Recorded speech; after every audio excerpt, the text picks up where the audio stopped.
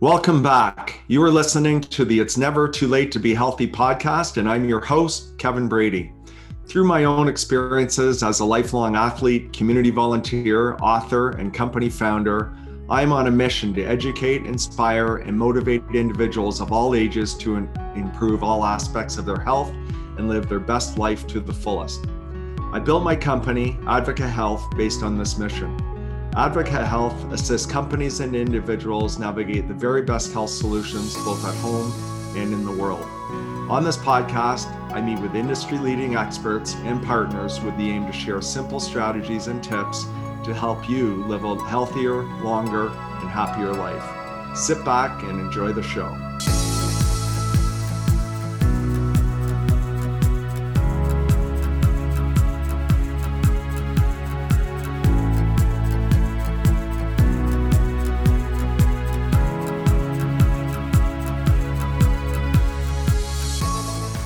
Hello, everyone. It's my pleasure today to welcome a good friend and one of my superheroes in the plant-based and whole food plant-based world, and that is Dr. Michael Klaper. I met Dr. Klaper actually on a cruise in February 2020 called Holistic Holidays at Sea, which was basically a plant-based cruise with 1,500 people on it that endorse a plant-based diet. He was one of the keynote speakers, and I chatted with him after, and was very fortunate that he endorsed my book as well and gave a great testimonial. Today we get into and dive deep into a number of different topics. First, he shares his personal story. He's been plant-based over 41 years, and he shares what prompted him to go that way. We dive deep in just the benefits of a plant-based diet, first and foremost from a health standpoint, what he's seeing in his patients. Secondly, from an animal and agricultural standpoint. And third, the benefits of a plant-based diet in terms of climate and climate change and impact on the world. Dr. Klaper is 74 years old. I say he's a super young 74-year-old.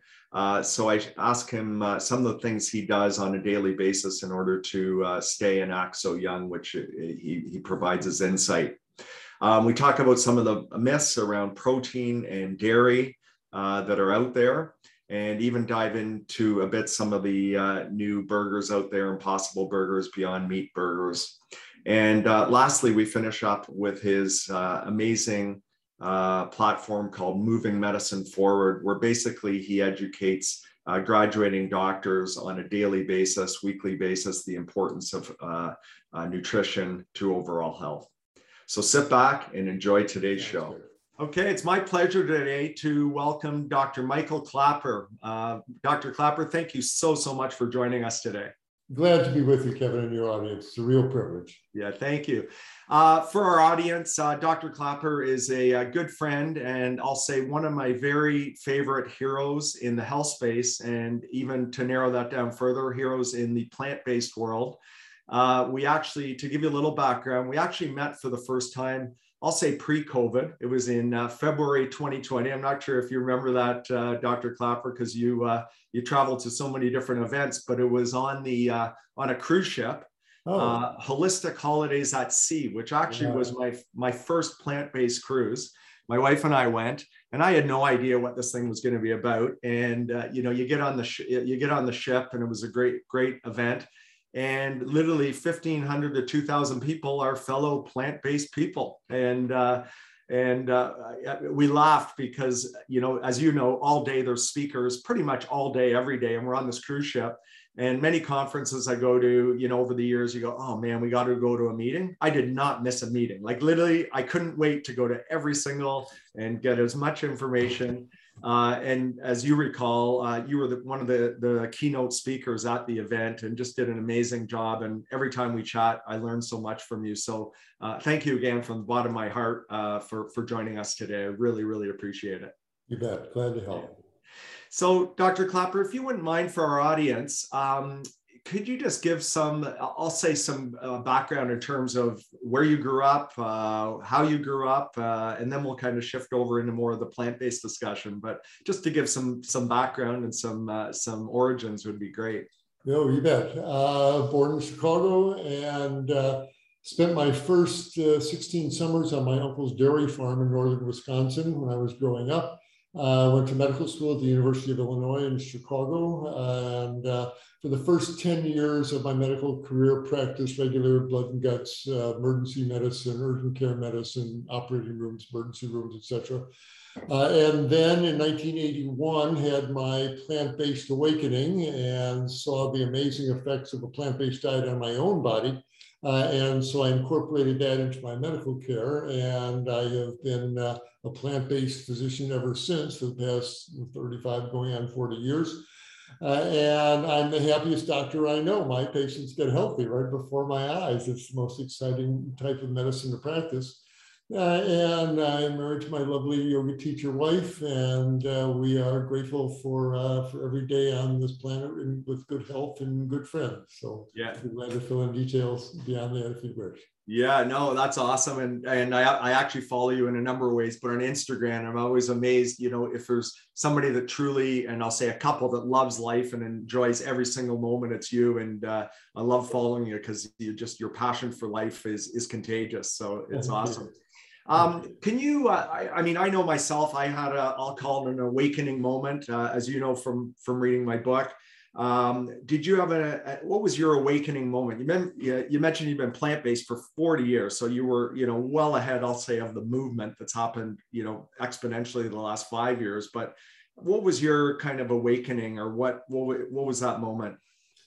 Well, two undeniable, as much as I wish otherwise, two undeniable forces just encroached upon my awareness. And back in 1981, on the left brain medical intellectual side, I was a resident in anesthesiology at Vancouver General Hospital in Vancouver, in your lovely country. Yeah. And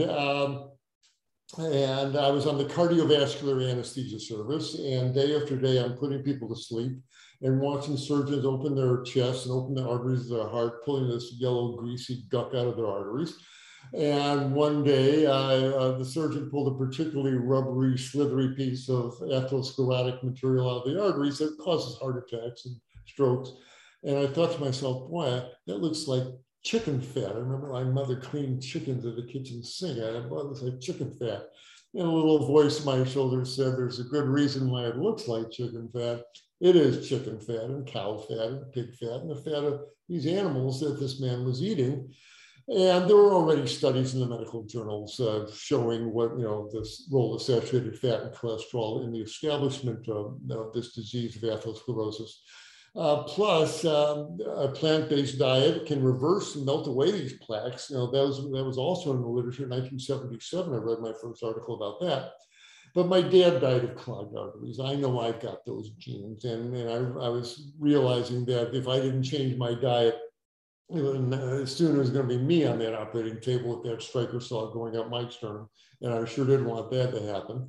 So I was getting the message intellectually, my left brain, change your diet to a plant-based one. But then a few weeks later, I had a more emotional, heartfelt awakening, not dissimilar to the experience you and your son experienced when you were fishing at your cabin.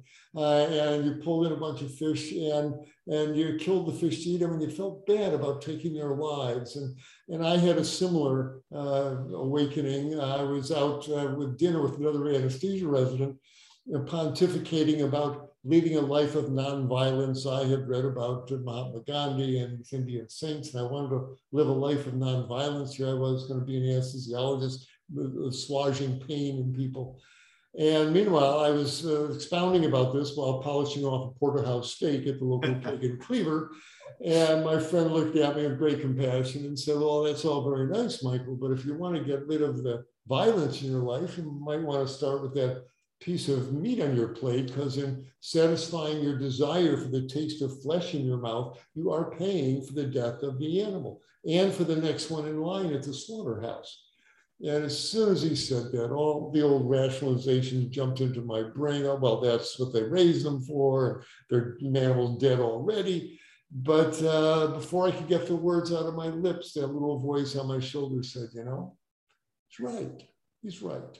Yeah. And when I went up to the cash register to pay for the meal. I felt complicit in a crime because I spent all my summers on my uncle's farm. I saw the violence involved in putting meat on the table. I chopped the heads off chickens. I saw the old dairy cow shot in the head. There's no non-violent way to produce meat or dairy. And at that point, I realized that I could no longer be complicit in showing that kind of violence on these innocent creatures. So between what I was seeing in the operating room and what I knew in my heart that night in the restaurant, that was the last meat I ate. Well, my body just loved it. Within 12 weeks, a 10-kilo spare tire of fat around my waist melted away. My high blood pressure went to normal. My cholesterol went to normal. I felt great waking up in a nice lean body every day. And at that point, I realized I didn't want to be an anesthesiologist and spend my time putting people to sleep. I'd rather go back to general practice and help them wake up.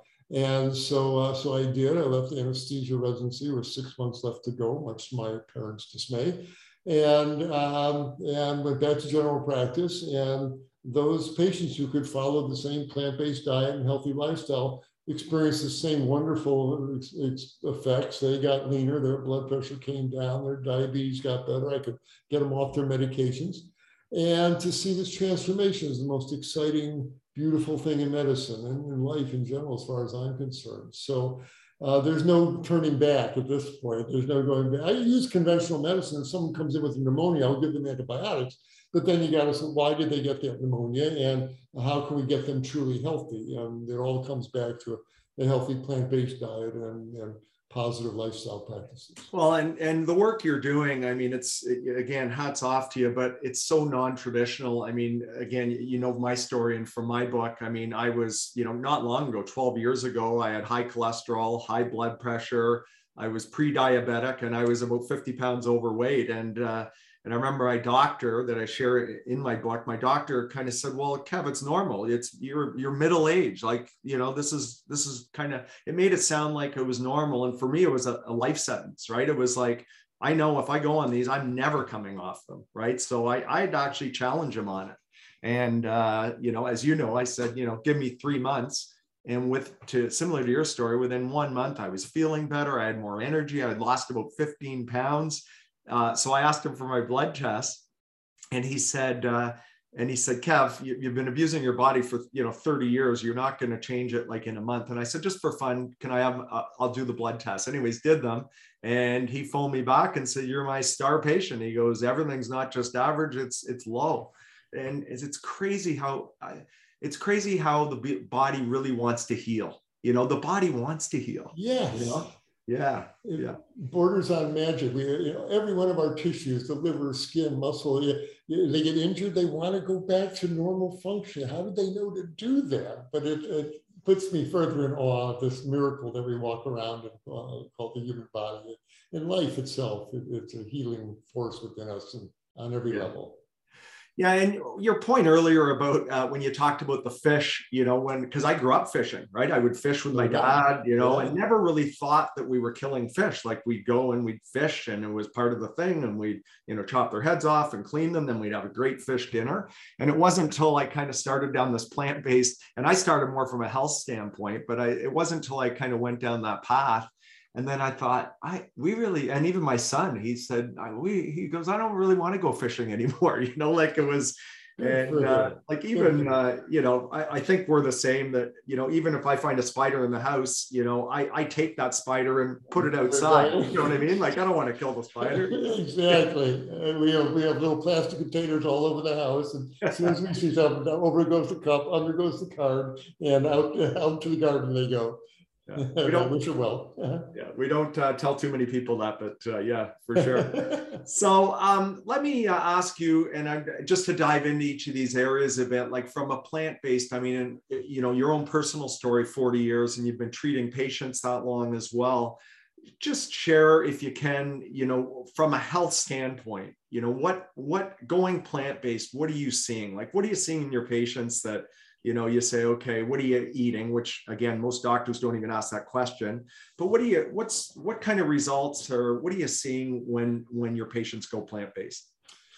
Well, I've been going around to the medical schools trying to wake the young doctors up. You blow through 4 years of med school, cramming your head full of anatomy and physiology, but nobody sits you down and says, let's talk about what your patient's daily diet is doing to their body to make sense about why they're sitting in front of you, overweight, hypertensive, diabetic, clogged up and inflamed. This is not genetics, doctor. It's what they're eating, what they're running through their bloodstream every 4 hours. I wish someone had told me that 50 years ago when I was a first-year med student. And so as part of our Moving Medicine Forward program, I'm going around to the medical schools now, largely electronically, and trying to wake up the first, second, third-year med students to put this awareness into their heads. And in doing so, I give a slide presentation. And in the slide presentation, we talk about what the classic animal-based meat, dairy, oil, sugar-based diet does to the bloodstream, how it makes the blood thicker, makes it more acidic, makes it, the cooking meat generates carcinogens that sort of cancer, mutagens that damage your genes. There's endotoxin from the slaughterhouse bacteria. There's New5GC. This is a sialic acid that only animals make, and it sets off inflammation throughout the body. I've got a whole list of the 9 or 10 really toxic molecules that people consume with every meat meal. And then I say, as soon as you go plant-based, poof, all the onslaught stops, all this disappears. Plus, you replace it with foods that are filled with water. It's a high water content diet. So it's like taking your cells to the car wash, and it cleans out a lot of the toxins that accumulate in the tissues. But very importantly, the water makes the blood less viscous. It flows more easily. The nitric oxide generated in the artery walls dilates the blood vessels. So you increase blood flow to all the organs, the brain, the liver, the heart, the kidneys. When you change from animal fats, which has arachidonic acid in it that sets off inflammation, to plant-based lipids, they have omega-3s and omega-6 that calms down inflammation in the tissues.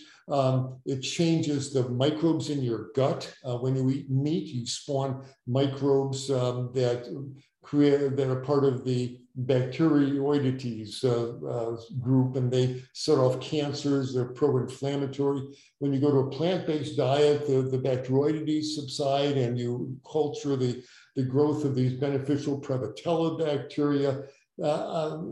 Skin oils change, so acne often goes away, psoriasis gets better, as these beneficial bacteria put positive neurotransmitters out into our bloodstream. People's moods often improve, depression often less. You can go down the list of all these organ systems. The kidneys are under stress from a high protein diet, and people eat meat 3 times a day. Their kidneys are in the state of hyperfiltration, and it damages them. When people are 60 and they have chronic kidney disease, where did that come from? From eating animal flesh 3 times a day and driving those kidneys into hyperfiltration.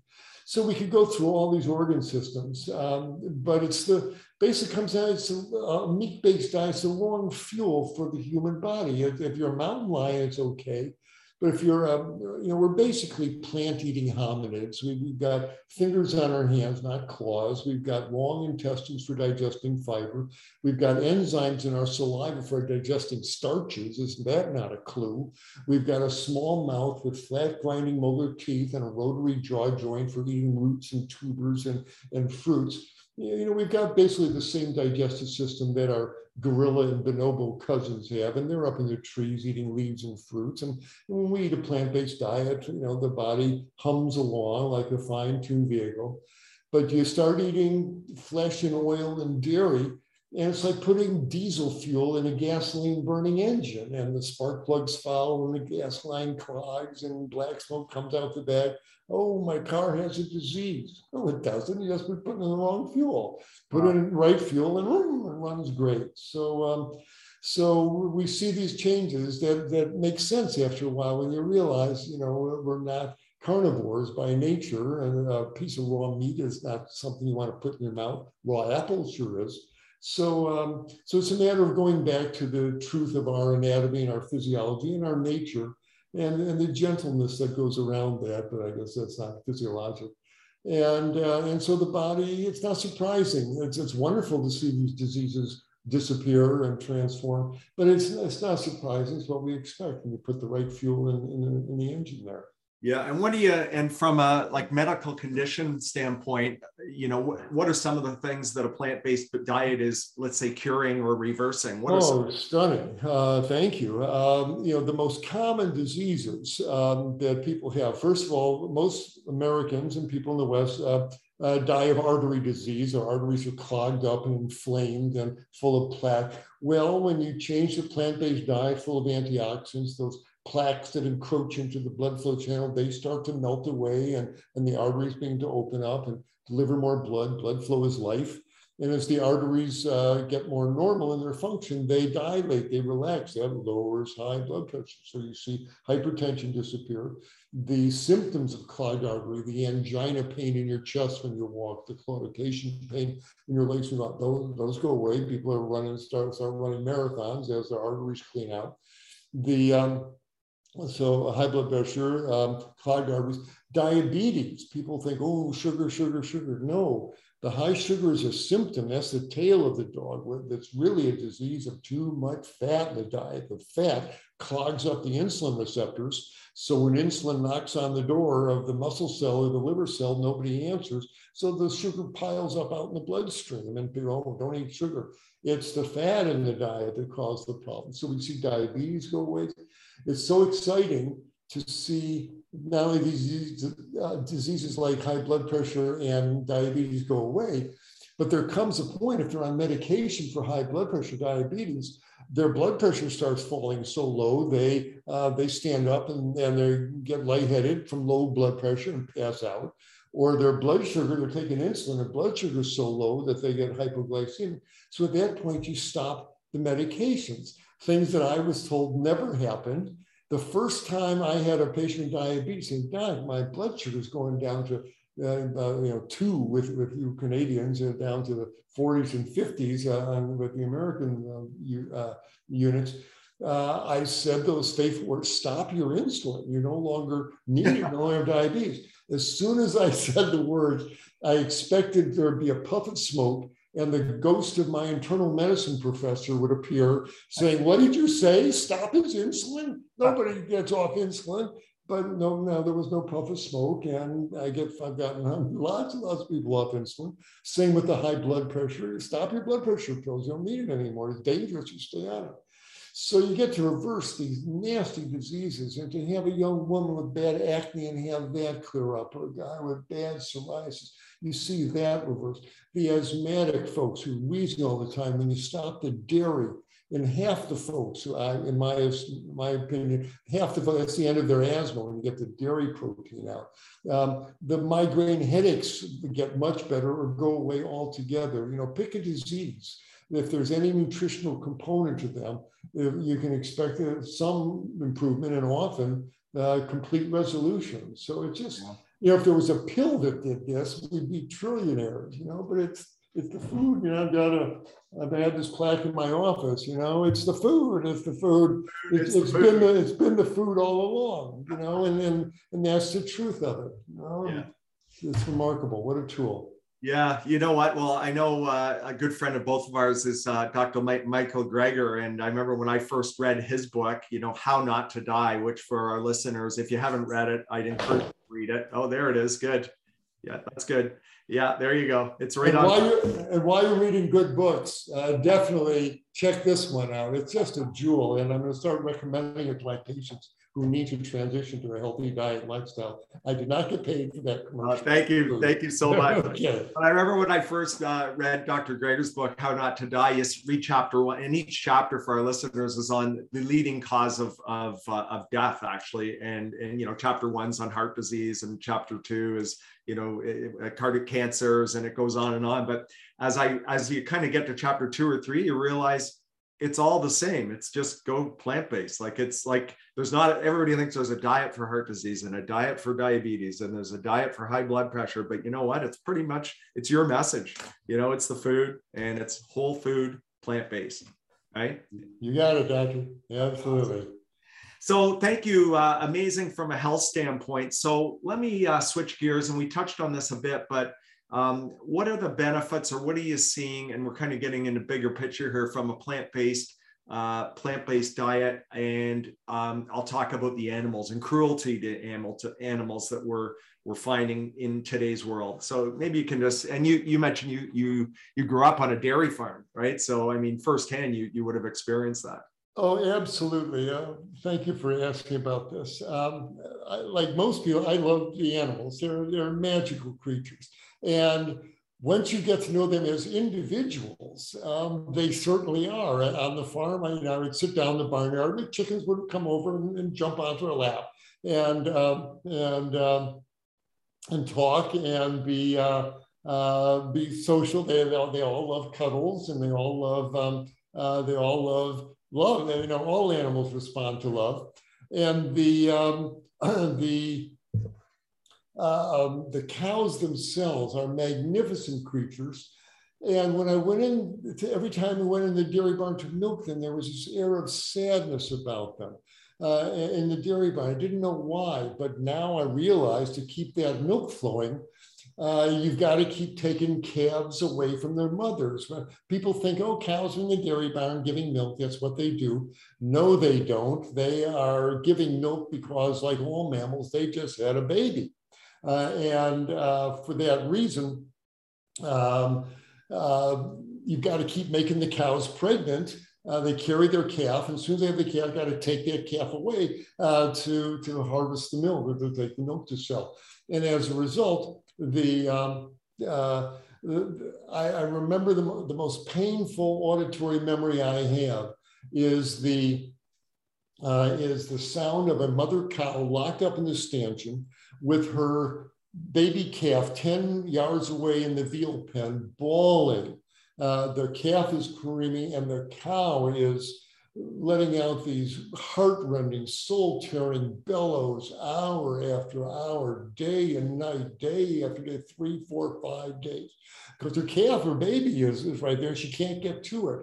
And that's inherent in cow's milk products, all of them. Every time a woman, and I say women because women are told you got to eat your dairy for your calcium, for your bones. But the truth is, every time you buy that that container of Greek yogurt or Parmesan cheese, you're paying the dairy for. Take another calf away from its mother. Yeah. And what happens to the male calves after 4 months? They're shot in the head, they have their throats cut and turn into milk-fed veal. The dairy industry is a violent industry. There's no way around it, no matter what the images they portray. Certainly, chicken flesh that you buy at the I chop the head off the chicken. These are lovely creatures who love their life as much as I do. Just a cruelty, and even the fish that you mentioned. I'm a scuba diver. And we go scuba diving, and you're down there at 20 feet, and this big old grouper comes along and looking at you. And there's somebody behind those eyes. There is a personality there. There is an entity there. And he's living his life. You're the stranger in his world. All these creatures have an awareness. And what right do we have to deny them their existence because we like the way their flesh tastes? Especially when rice and beans and greens are just as nourishing. Now, there's just no justification for it. And we Homo sapiens, we use killing as an everyday solution to problems. There's no humility in that. There's no spirituality in this. It's time to make peace with the world, make peace with the animals, make peace with the natural systems. And a plant-based diet does that. It declares peace with the animals. And in fact, we were out in the country a few weeks ago, I was with a friend, and we went up to a fence where there were cows, and the cows came over to me, did not come over to my meat-eating friend. And I suspect they could smell on our skin oils that I don't eat them. But they didn't want anything to do with my friend who just had a hamburger. And so the world would like us to live in harmony, and the bonobos give us a good lesson there on how to exist on plant-based diets and and good relationships with other animals. You know, that's such a great message. I cycle a lot, and we have a cottage up in Muskoka, and I do a lot of cycling up there. And I go by this cattle farm. And last year the cattle were there, and then all of a sudden they're gone. So we know what happened to them. And so this year, you know, so now whenever I go by these cows, I actually stop and I go over to the fence, and they kind of wander over. And like you, they want to befriend you. But I know those cows will be gone at the end of this season as well, right? And they'll be babies again, which is terrible. And I guess what I'd like to, because I'll say myself, growing up and all the years, and I'll say till 10 years ago or 12 years ago when I went plant-based, I never associated what I was eating. I never associated what was on my plate, right, with that's a cow I just killed, or that was a fish I just killed. Like, there was no really association. It wasn't until I actually, like, I went plant-based for health reasons, but it wasn't until I actually went plant-based that I realized I kind of put those together. You know what I mean? So I think most people, they don't even think about it. Like, they just say, oh, that's a steak. Or I always just say, oh, that's your meat, or that's your fish, or that's your chicken. But you don't actually associate that chicken was alive, like, you know, a week ago or 2 weeks ago or whatever it was. And you just don't put those together. And I don't know what like, for me, I had to self-learn that almost, right, once I went plant-based. But any comments on that, or how we kind of get that correlation? Yeah, and you know, there's a hint of innocence. Your mother didn't know, my mother didn't know. You know, that's what their parents gave them. And you eat what your parents give you. And meat, you know, the government tells us is essential. You gotta have meat, gotta get your protein. And it's instilled, you know, little kids by, you know, age 2 or 3, they're eating their Happy Meals. And it's just meat. Don't think about where it comes from. It's just meat, protein, you eat it. And so we grow up with this blindness here. We're not really asking where it comes from. And if someone tells us, we kind of laugh it off, that door in the heart, you know, kind of stays closed. And, which is why I never wag a finger at anyone who's still eating animal flesh, because I know what it's like to sleep that sleep. I was 35 before I had my awakening. So for 34 years, I ate my burgers and hot dogs. And if you don't know, you don't know. But once you know, then you got an obligation to be true to yourself and to be true to the higher truth involved there. And so that's why it's really important to be honest with their children about where meat really comes from, because the kids know. And when they find out that that leg of lamb was a lamb, one that they love, oh, well, a lot of kids are now going vegan because they just don't want to hurt the animals. And there's a profound truth in that. Yeah. And now we know. I think we have two plant-based vegan children, and our daughter, I mean, for different reasons, she went plant-based because of that. You know, she had watched that movie Babe, you know, with the yes, right, yes. And then the next day, we're actually driving to the YMCA, and there was a truck going by with all the pigs going to the slaughterhouse, actually. Or to the meat factory, and she said, oh, there's Babe, and she goes, Daddy, where are they going? And I actually said, you know, that bacon we had for breakfast this morning? And literally, she was 7 years old and has not had meat since that day. Right? Good for her. Good for you for being honest with her. That's such an important turning point in her life, and you saved her from breast lumps and fibroids and painful periods and all that stuff. You know, it was a blessing beyond measure what you two arrived at with that realization. So good for you both. Yeah, thank you. So we've talked about the benefits of and the reason to go plant-based from a health standpoint. We've talked about it, you know, in terms of, I'll call it animal cruelty. And I loved what you talked about. You put it in, let's make peace or harmony with the world. I love that. And one of the things that is very concerning right now, and a report just came out on our climate and what we're doing to the whole climate, and we're actually they deemed it as we're now in code red. You know, we were in code green and code yellow, and now we're in code red. And so I just like your thoughts on this, on plant-based, with the looking through the lens of, I'll say, the world health and more importantly the world climate. and just your thoughts on that. Well, thank you for that. And I urge you, all your viewers here, please get this wonderful little book called Food is Climate by Glenn Mercer. You can download it onto your Kindle. You can read it in an evening. Half of its recipes, vegan recipe, but this is the whole book. But in this message, he gives us this profound understanding that we see what's happening to the world, no matter how much the oil company, all those folks denied, fossil fuels doesn't cause any problem. We not only have to stop burning fossil fuels, but Mercer makes it clear that with the carbon dioxide increasing, you can put solar panels on everybody's house. You can give everybody an electric car. It'll make only this much difference as far as taking all this carbon dioxide out of the air and really reversing climate change. And even though they're trying to devise carbon capture technology, Mother Nature has already beat us to it. She's come up with the best carbon capture device ever designed. They're called trees. And when North America, before the white man came here, was covered with this magnificent forest, which we promptly cleaved off to make cropland to grow corn and soybeans to feed cattle or to run cattle themselves. And as we've cut down half the trees, there were 6 trillion trees on planet Earth. We're now down to 3 trillion. And the problem is we don't let that land go back in the forest. So we keep generating more carbon, but the only thing that will matter is to let those forests return, because as the trees grow, they take carbon dioxide out of the air and turn it into solid wood. And nature, we don't even have to plant the forest, she'll do it for us. But Mercer makes it very clear, the only thing that's going to change our futures and keep an eco-catastrophe from happening is to free up that land and let the forest return. And the only way to free up that land is to stop raising animals on them and let the forest come back. And so all you do is adopt a plant-based diet and let the forest return, plant some cover crops, these things that can be done to speed up the process. But it's the key to our future. Unless we do that, nothing else is going to make any difference in reversing climate change. You said, well, what about the farmers and the ranchers? Going to throw them off the land? No, don't do that.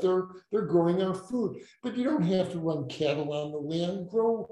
Grow hemp, grow broccoli, grow vegetable, grow anything on that land. Help the farmers and ranchers change what they're doing with the land. Pay them just money, pay them to, send them to night school to learn how to grow new crops, buy their seeds for them, buy their equipment for them, buy crop insurance, pay the mortgage on their house for 10 years, send their kids to college, make it easy for them to make this transition and start growing plants. And we'd only need 1/4 of the land because it's so much more efficient to feed vegetables directly to people than feed them to animals first. We only, as I said, need 1/4 of the land to abolish world hunger.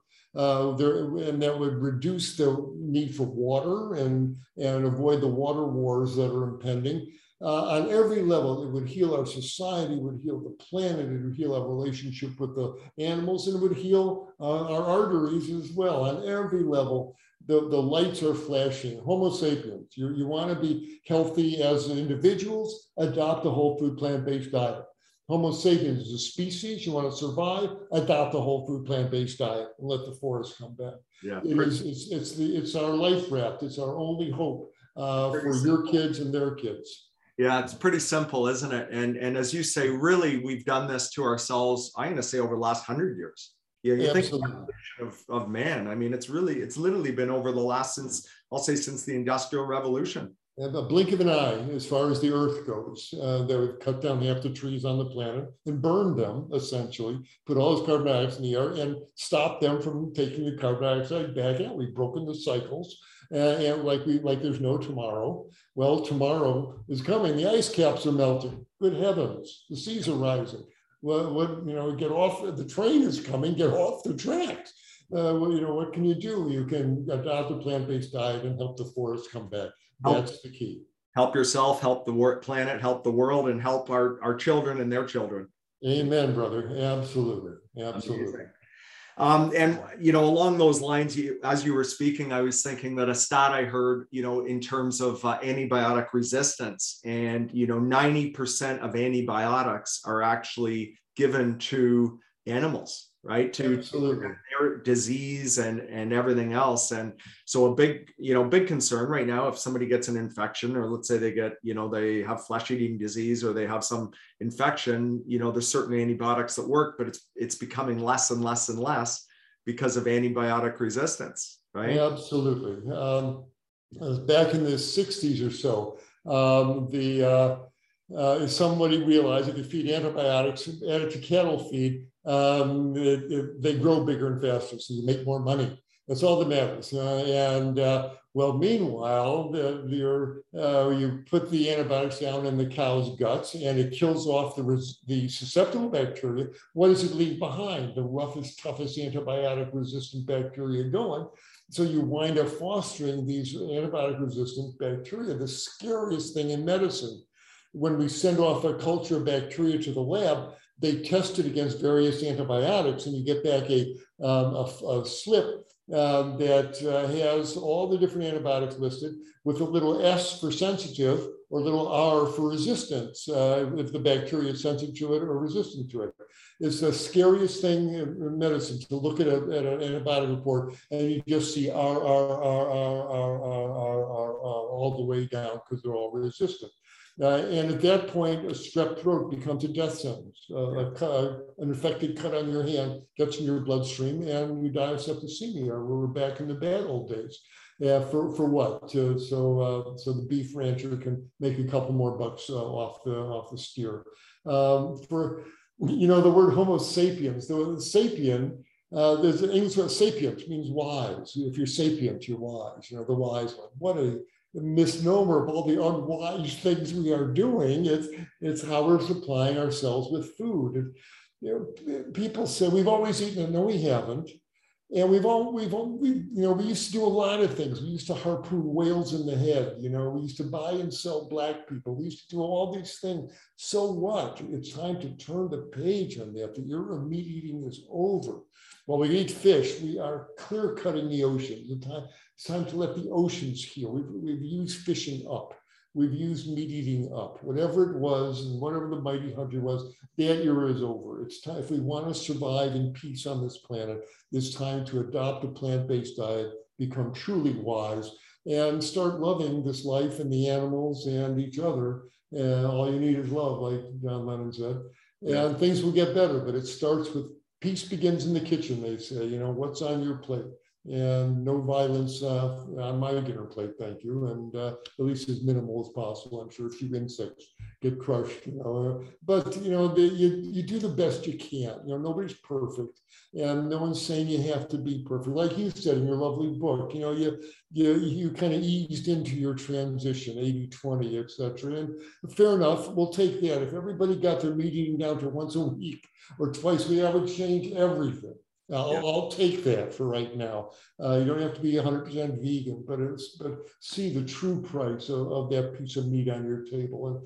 And people had to kill the animal themselves. Would you? Could you? If the answer is no, I couldn't do that, then how can we pay other people for doing that? We have to take responsibility. That act of laying that money down on the table is so powerful. And whether you buy the beef chili or the bean chili, makes all the difference in the world, and that's the only sacrifice you're being asked to make. Order the bean chili instead of the beef chili, Vote with your wallet, right? Vote with your wallet. That's where the power is, absolutely. Awesome.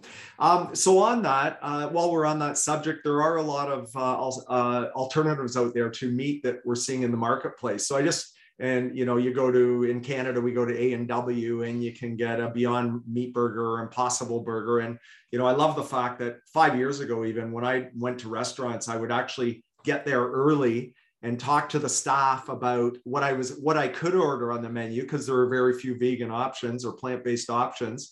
And I did that often because I didn't want to embarrass myself in front of a client or whoever. But now it seems everywhere I go, there are plant-based options on the menu, which is, I love it. I love the fact that we're making that transition. But, some of them, like the Impossible Burger, Beyond Meat, they aren't meat. They're meat alternatives. But what's your thoughts on those? I'm very grateful for those products. They're very tasty. If you haven't tasted one, folks, it's amazing what these. And I was so happy that the food technology industry that's been giving us all this hyper palatable fat and sugar and salt for the chips and the schnips and all this stuff, they finally used that brilliant technology to create a truly meat-like plant-based substance. And it's delicious. It tastes like, the best burger you ever had. It's good on your tongue. Now, let me be, as a physician and someone with nutritional awareness, let me absolutely recognize these are not the healthiest of all products. They are processed. There's salt, there's fat. Yes, yes, yes. I agree. And no one's saying to eat this as your staple food every day by a long shot. These are treat foods. Once a month, have an Impossible Burger. But very importantly, if these are invaluable transition foods, if they help Joe Meat and Potatoes guy change from real beef burgers to these Impossible Burgers, oh, I can eat that. That's not bad. Yay, you've saved his life, you've saved the animal's life, you've saved our own future. So as a transition food, I am very grateful for these products. I think they have a real role to play. They eventually kind of fade out of your life. You may have one once or twice a week, and then after a few months, you have them once a week, and maybe once a month. They eventually kind of phase out of the diet as the real whole plant foods take their rightful place with these wonderful Asian curries and Mexican chilies and Italian pastas. The real cuisine is really what you want to eat. But as a transition food, I'm very appreciative for them. But don't linger there on your food journey there, but enjoy them as you pass through that phase in your dietary evolution. Yeah, or if you're stuck, you're at a place and that's all they have. Absolutely. Well, that's good use for it. Good use. And so what you're really saying is it's plant-based, but it's not whole foods, right? Correct. And it's whole food plant-based. Well right? said. Well said. Now I heard a podcast recently, and again, I was very encouraged by it, and it's around cultivated meat, which is there's millions and I'll say billions of dollars now being invested, even from the major meat manufacturing and producing companies in cultivated meat, which their real mission is to grow meat, grow a plant-based. I'll call it meat, feel like, taste like product. But it's 100% plants. So what's your thoughts on that? I'm not sure if we're talking about the same thing. The cultured meat. Cultured meat. Cultured meat. This is animal muscle. I mean, they take a biopsy of a cow and they start replicating. They put it in a medium that encourages that cell to divide. So they got a lot of muscle cells, and they shape it up into a burger or whatever. But it's animal muscle. And that has interesting implications of it. It's certainly better than killing the cow. And so for that alone, I'm very grateful for that. It's an expensive technology. It requires a lot of high-tech input, a lot of amino acid baths, all that stuff. They're working to lower the cost there. And so, I give them an E for effort there. As the physician point of view, I'm a little concerned because it is meat. And what does it do to your cholesterol level? What does it do to your kidney function? What does it do when you eat meat and you flood the liver with all these amino acids from the meat? The liver responds by putting out a surge of this hormone called insulin-like growth factor 1, IGF-1. And this promotes growth throughout the body, which is great if you're a growing child. But if you're a guy with a prostate cancer or a woman with a breast lump, the last thing you want is a surge of IGF-1 fostering growth of tumors, etc. And that's my concern about these cultured meat. When you eat that, does it raise your IGF-1 levels? And you got to cook the burger, even though it's from the culture vat. Well, when you cook it, are you creating carcinogens? Are you creating mutagenic aldehydes that damage genes? is still meat. And so ecologically, it's certainly better. Ethically, it's much better. Nobody died. But health-wise, I've got reservations about that. So that story has yet to unfold.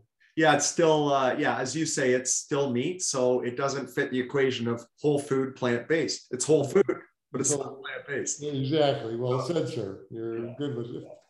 So a couple things that I know in the plant-based world, you and I and others talk about all the time, and there are a couple myths that I get asked this daily, and I'm sure you do as well. And you're probably sick of answering this question, but how do I get my protein? How did I know that was going to be the question? Oh my. And it's a real thing because, again, since childhood, we're taught meat equals protein. You must have your meat every day when you have protein. Ask any buffalo, ask any gorilla, ask any giraffe. Clearly, you can grow a massive mammalian body with thousands of pounds of rippling muscle without ever eating cheeseburgers. So the protein must be in the plants. And of course, all protein ultimately comes from plants. But to answer your question, where is the protein? All plant foods have protein. They all have amino acids, even fruits and lettuce. They all have some protein, but some of the plant members of the family have lots of protein. We're talking about the legumes, especially beans, peas, chickpeas, lentils. They're 30, 40% protein, higher than meat, actually. The whole grains, certainly wheat, rye, barley, etc. But if you don't want to eat gluten, quinoa, millet, buckwheat, these are very rich in protein. And as long as these foods are showing up on your plate on a regular basis, again, that bean chili, the minestrone soup with the fava beans in there. But anytime there's a whole grain, and certainly if there's a legume, all the soy products, everything from edamame to tempeh to tofu and all the things you can do with it. You can't eat 2,000 calories of food, of whole plant foods, which is what we should be nourishing ourselves out, without guaranteeing yourself at least 50, 60 grams of high-grade protein. It's in the rice and the beans and the nuts and the seeds and the whole vegetables and the whole fruits. Relax, there's plenty of protein. And as I've implied before, Americans eat too much protein, and it promotes cancer growth from all the IGF-1 that's generated. It damages the kidneys. High protein diets make the kidneys shift into a gear called hyperfiltration, and holding the kidneys in that state month after month, year after year, damages kidneys and leads you to kidney failure. So relax with the protein. Eat your whole plant food. Nourish yourself on whole plant food. The protein will take care of itself. It really is not a great concern. But do make it a point that at least once a day have something in it with legumes. We had some scrambled tofu a couple of days ago. We'll throw some lentils into the soup tonight. Get some legumes in to do a meal at least once a day, and you'll easily meet your protein requirements. You looked after. Yeah, no, it was, I was thinking of our call today because yesterday I went for lunch with a client, and, the person I was with ordered their meal. And then I, of course, ordered, my vegan soup and salad. And the waitress said, "Oh, would you like some protein with that?" Of course. And I said, "No, thank you." And of course, I don't get into it, but no, thank you. Indeed. Yes. It's a subtle euphemism. Yeah, we'd like a piece of dead animal in that. But you could, we have beans or there's a plant protein, Gardein or so. Fine, anything but the animals at this point. Enough eating animals. And we'll put this in the show notes. But for our listeners, a great book that actually one of the first books I read going down this journey was Colin Campbell's book, China Study, and it was amazing how they could. The research, they could turn on and turn off cancer simply with animal protein by adding and deleting animal protein, turn on the cancer gene, turn off the cancer gene, right? Absolutely. Another sign, that we shouldn't be eating animals or the milk of cows, which is what Dr. Campbell is using in those experiments. Yeah, exactly. So that's the other myth I wanted to ask you about. And we know the answer, but I always hear, well, you need dairy for calcium. I get that all the time. Like, oh, well, yes, you have to have dairy because that's where we get our calcium. Yes, and again, bravo to the dairy industry that put the imprinting in our head that cow's milk is white, chalk is white, calcium's white, therefore you need the white milk with the white calcium for your body. No, I mean, first of all, think about this. Cows don't drink milk, okay? Where do they get all that calcium to put in their milk? It comes from the green plants they're eating. Calcium is in the soil and the green plants take it up. And that's what the cow's getting her calcium. Well, guess what? We can get our calcium from the exact same place, from all these lovely dark greens, which you should eat every day. You should have something dark and green: kale, chard, broccoli, Brussels sprouts, bok choy. There are lots of calcium there. Nuts, seeds have calcium. There's plenty of calcium in plant foods. I've never had I had a gorilla come in with osteoporosis. They have plenty of calcium in their diet. And too much calcium is not a good thing. It can lead to kidney stones, etc. But cow's milk is baby calf growth fluid. It's full of growth factors that turn a 65-pound calf into a 700-pound cow as rapidly as possible.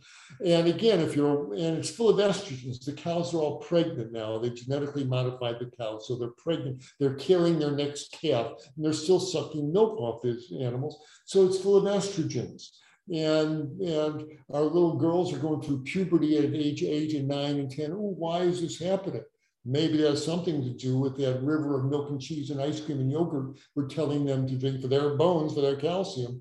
But meanwhile, the girls are getting precocious puberty. They get more breast cancer. If a woman has a breast cancer and she's consuming cow's milk, it's like throwing gasoline on a fire. It grows more aggressively. The estrogen in milk make the prostate gland unstable. The more dairy a boy eats, the higher his risk of prostate cancer when he's a man. Again, the lights are flashing. You have no more need for the milk of a cow than you need the milk of a giraffe or a horse. Would you pour rat milk on your cereal? How about some dog milk to drink? Good heavens. But somehow we think that cow milk is good for us. It's not. You're an adult human being. You have no reason to be, even a child, you have no reason to be drinking the milk of a cow or eating anything made from it. And nowadays, the lovely vegan cheeses, the product, they're not Whole Foods. But some of these vegan cheeses made from cashews and almonds, etc., they're brilliant. And they're a treat food. They're a little smear on your cracker, once a week or so. But there's just no reason. And all these lovely plant milks now. What am I pouring in my cereal? Well, try oat milk, hemp milk, rice milk, almond milk. There's just no reason to be consuming the milk of a cow, and a whole lot of reasons not to. So move the dairy off your plate there, and you'll be a lot healthier for it. Yeah, for sure. No, and as you say, there's so many great alternatives, and they taste amazing, right? They actually do. I know you and I, we look at the ingredients, but any of those alternatives, and even if we made our own almond milk, it's amazing. Yep. My wife makes it in the morning. She soaks the almonds overnight. And I know it's time to get up. I hear the blender going. And no, there's just no reason. It's time to shut that whole atrocity down, that sad dairy operation. It's time to put that in the dustbin of history as well. Yeah. Dr. Klapper, I'd just like to, in my book, I talk about the wheels of health, and you are a picture of health. Actually, when you were on the keynote last year, and I believe you were, and if I'm going to ask your age, but I think you're 74 now. Is that what you are? 74, absolutely. So I went for a 40-mile bike ride yesterday. I feel great. Take no medications. I feel like I did when I was 40. I don't feel much different. So yeah, let's hear it for 74. Exactly. Amazing. And so that's what I wanted to ask you about, because actually when you were on the keynote, my wife Googled you, and she thought you were actually early 50s. And when she looked at the age, she said, "There's no way you were 73 at the time." And she said, "There's no way." And I go, "Yeah, he is plant-based, right?" Plant-based. So a couple of things, one of the things I talk about in the Wheels of Health is one of them is mindfulness and mindset. And, looking at you, your mindset's amazing, but, what do you do from a mindset standpoint to, like, you actually act like you're a kid. So what are you doing to keep that amazing mindset? Oh my, well, similar to the spokes of your wheel there, I've made it a point to start getting enough sleep. It's so important. You can't cheat on your body. You think you are. It's 3 in the morning, and I'll be okay. No, I'm not, and I pay for it for the next 2 days there. So be square with your sleep needs, and definitely do that. And one advantage of being 74 is that my threshold for things to get upset about has really risen greatly. And the older I get, the fewer things bother me. And if I'm late for a dental appointment, I don't have my cell phone and I can't call them. And I'm thinking, Michael, a year from now, 6 months, are you even going to remember that you were late for a dental appointment? You were not going to remember. So let it go. I mean, put it in the river of life. Let it go downstream. It's small stuff. And what I now see as small stuff is most 98% of what we're faced with. Big stuff, people live, die, get born, fair enough. But I've become much more forgiving and much more serene. My serenity is important, and the things that people get upset about politics, it's just not worth it. The important things is how much love do you have in your life? What can you do to help somebody? The most important word, how can I help? What can I do? As long as you're focused on putting your love out in the world and soothing distress and disharmony in every way that you can, starting with your own example, including what you eat, what you order at the restaurant. As long as you can put love and healing vibrations out there, then it comes back to you as well. We're here for such a short time on this life, on this planet. When I get to my last day on earth, I want to look back and say, yes, life well lived. Thank you.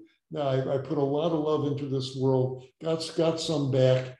I'm a happy man. And so it's a matter of perspective. When I was 16, I didn't have this perspective. But one advantage of getting to 74 is a lot of things. It's okay. We'll deal with it later. So it's all about love. That's with a capital L. And just find a way to love every day, and everything else will work itself out.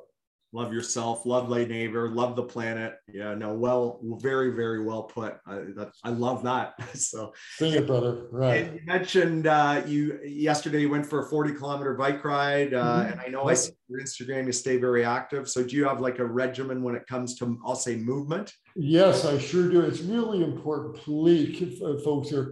First of all, keep your flexibility. By good fortune, I married a yoga teacher, but man, keep your spine flexible. Do those salutations to the sun. Nothing marks an old man or old woman. They got a stiff spine and they move all bent over as a unit. So keep your flexibility. Keep doing those flexibility exercises and/or yoga. And I have a recumbent, in my living room, I've got a recumbent stationary bike, with the kind you sit up on, not hunch over. And so every other morning when I'm not doing my yoga, I get on a recumbent bike, turn up the resistance, start pedaling. And while I'm pedaling for cardio, I grab 2 10-pound hand weights. And for the next 40 minutes, I'm doing upper body work. I'll cross my arm, hold it behind me, and hold it out as long as I can, isometrically. And man, 40 minutes of pedaling and doing upper body work, you work up a good sweat, and it pays my aerobic dues. So when my friends say, hey, we're going for a bike ride Saturday, you want to come? I can do 40K. And so, yeah, and the nice thing about the recumbent bike is that I don't have to deal with trucks on the road, and whether it's raining or blood, it doesn't matter, and it takes away my excuses. So whatever you do, you got a treadmill, you got a date to play basketball, just stay active, and well into your 70s and 80s, it pays such big dividends. So hold on to your physicality. It's very important. That's so awesome. And you're combining your strength training and your cardio and your flexibility. So you're hitting all the areas, which is awesome. So, and I know after the plant-based cruise, we ended up in a hotel in Miami, and you were in the same hotel. And I remember I was coming in the gym and you were leaving. So it's I know you walked. That was you. Oh, right. Okay. So yes, fair enough. So I know just before we finish, because I do want to touch on moving medicine forward just before we finish, but if you were the Surgeon General for USA or the Surgeon General for Canada, or let's say the world or North America, or you had them, they were interviewing you right now, what would your advice be to them right now? Oh my, such an important question. I'll answer that question, but it's one of the greatest disappointments, sources of pain, and throughout this COVID crisis that we've been in, is all the missed opportunities. Back a year ago, March, at least in America here, if the head doctor, if Anthony Fauci, any of those folks had gotten on TV, looked at the camera and say, listen, you folks are going to be in your houses for 2 months or so, 8, 10, 12 weeks. Use this time to get yourself healthier. Start eating more plants, start doing some exercises, start getting yourself leaner and healthier, because this virus kills obese, sick people. That would have made such a difference. And even now, they're still playing hear no evil and see no evil and speak no evil, unfortunately. It wouldn't be evil, it'd be healing. So what the Surgeon General should have said, indeed, shift your diet way towards plants. Don't use the V word, too much bag. Eat more plant. Have a plant-based meal twice a day. Get your meat eating down to once a day. Start with that, because that would cut down our meat eating by 2/3. That would have to have beneficial effects. So I would just start with that one to begin with, and give them all the reasons why, lowered your cholesterol and all that kind of stuff. It turns out that it looks like the next mayor of New York City is going to be Eric Adams, who's a vegan. Yeah, I saw that. Really, and have a vegan mayor of New York City. Let's see what comes of that. And Cory Booker, U.S. senators, vegan. We'll see as more and more people with plant-based awareness gets into positions of power. Hopefully, they'll start having an effect. But it would definitely change your diet to a more plant-based diet. I'd be happy if people just did that. Yeah, no, it's a great message and a great start. And you should be the Surgeon General with that comment. Let's just finish off, if it's okay. I know we talked about your moving medicine forward, and what I really like about it, instead of you looking after one patient at a time, you're actually changing the future, and you're doing that by educating and spending time with graduating and young physicians and the medical community. So can you just comment on that? And also, second part of that would be, is that gaining traction from your perspective? Indeed, thank you. As you mentioned, I was so concerned that the abysmal ignorance of my profession. It's embarrassing the way doctors don't ask about what their patients are eating, because that's why they're sitting in front of you, doctor, overweight, hypertensive, diabetic, and inflamed from what they're eating. And as I stride up to the microphone at the medical schools, I say, listen, I'm going to give you the lecture I wish somebody had given me 50 years ago. It would have changed every diagnosis I made, every treatment plan. It's the food. Start before you order another $1,000 scan, another $500 set of lab tests. Stop. Ask the patient what they ate yesterday. And if it's full of burgers and buffalo wings and pepperoni pizzas, that's why they're sitting in front of you, doctor, with all these medical problems. Send them to the plant-based dietitian, let her show them the videos, go over the articles with them, take them shopping, whatever. You just see them back in a month, see if they're not leaner and healthier, which they will be. So pull the dietitian onto your team, find the plant-based ones, there's getting to be more and more of them, and starting with the patient's diet as square one as far as their treatment plan goes. Well, it's getting much easier to get that message across. I've been to 35 medical schools in North America. I've been to New Zealand, Australia, Poland, Lithuania, and the message is very well received. Nobody sits, a couple of professors always sit in the back room and go, tut, tut. But the medical students are very receptive, because nowadays in every medical school class, there's 20, 30 students. They've seen movies like Forks Over Knives. They've seen What the Hell. They've seen Cowspiracy. They've read the China study. The light is on. They just need an experienced physician to tell them, you're not crazy. This is where true healing begins. And so I've had a very positive response from the medical student. I get lovely letters back from residents and from practicing physicians, I was going to say across the country, but around the world. I was up I've been doing since COVID. I've been doing this mostly by Zoom, but thanks to them, I lectured at the University of Calgary in Alberta. I was at one right outside of Toronto. I'm blanking on the name. Well, you were University of Buffalo, I believe. I was at University of Buffalo 2 weeks ago, absolutely. And so we're doing this more and more by Zoom, one of the left-handed blessings of COVID. Actually, I'm able to reach an ever wider audience. People are interested. I'm sure you'll have it down there. Go to my website, drklapper.com, all spelled out, and click on Moving Medicine Forward, and you'll see what we're doing and how you could help us. And I have a YouTube channel of Dr. Klapper. I post videos 3 times a week there on topics of interest.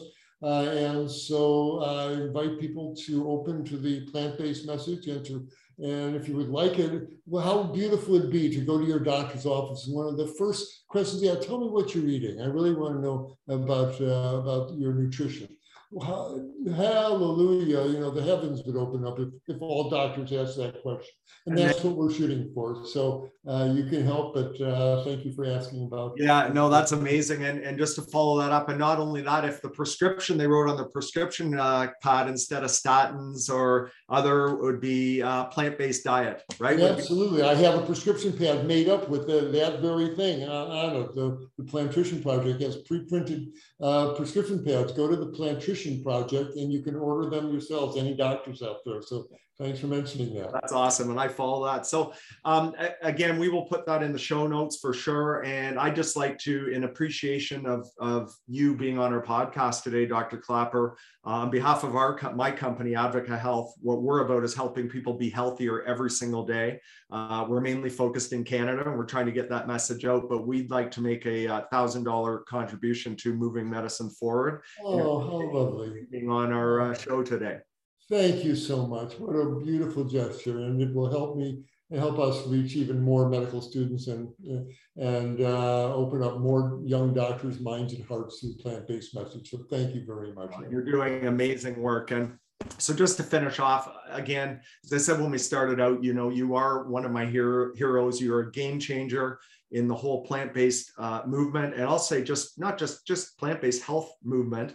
And it came through loud and clear. I mean, you're looking after your patients, you're looking after your community, and you're looking after the world to make the world a better place. And it's so nice. And what comes across is you truly care and you truly love, the planet and the world. And no wonder you have a great sleep every night, because every night you can put your head on the pillow and go, you know what, I made the world a better place today.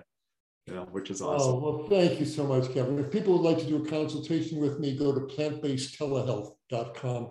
And we deal with a lot of Canadian folks. I'll be glad to act as your personal physician. So it's plantbasedtelehealth.com. Awesome. Thank you, Kevin, for this remarkable interview. You're an excellent interviewer, by the way. Thank you.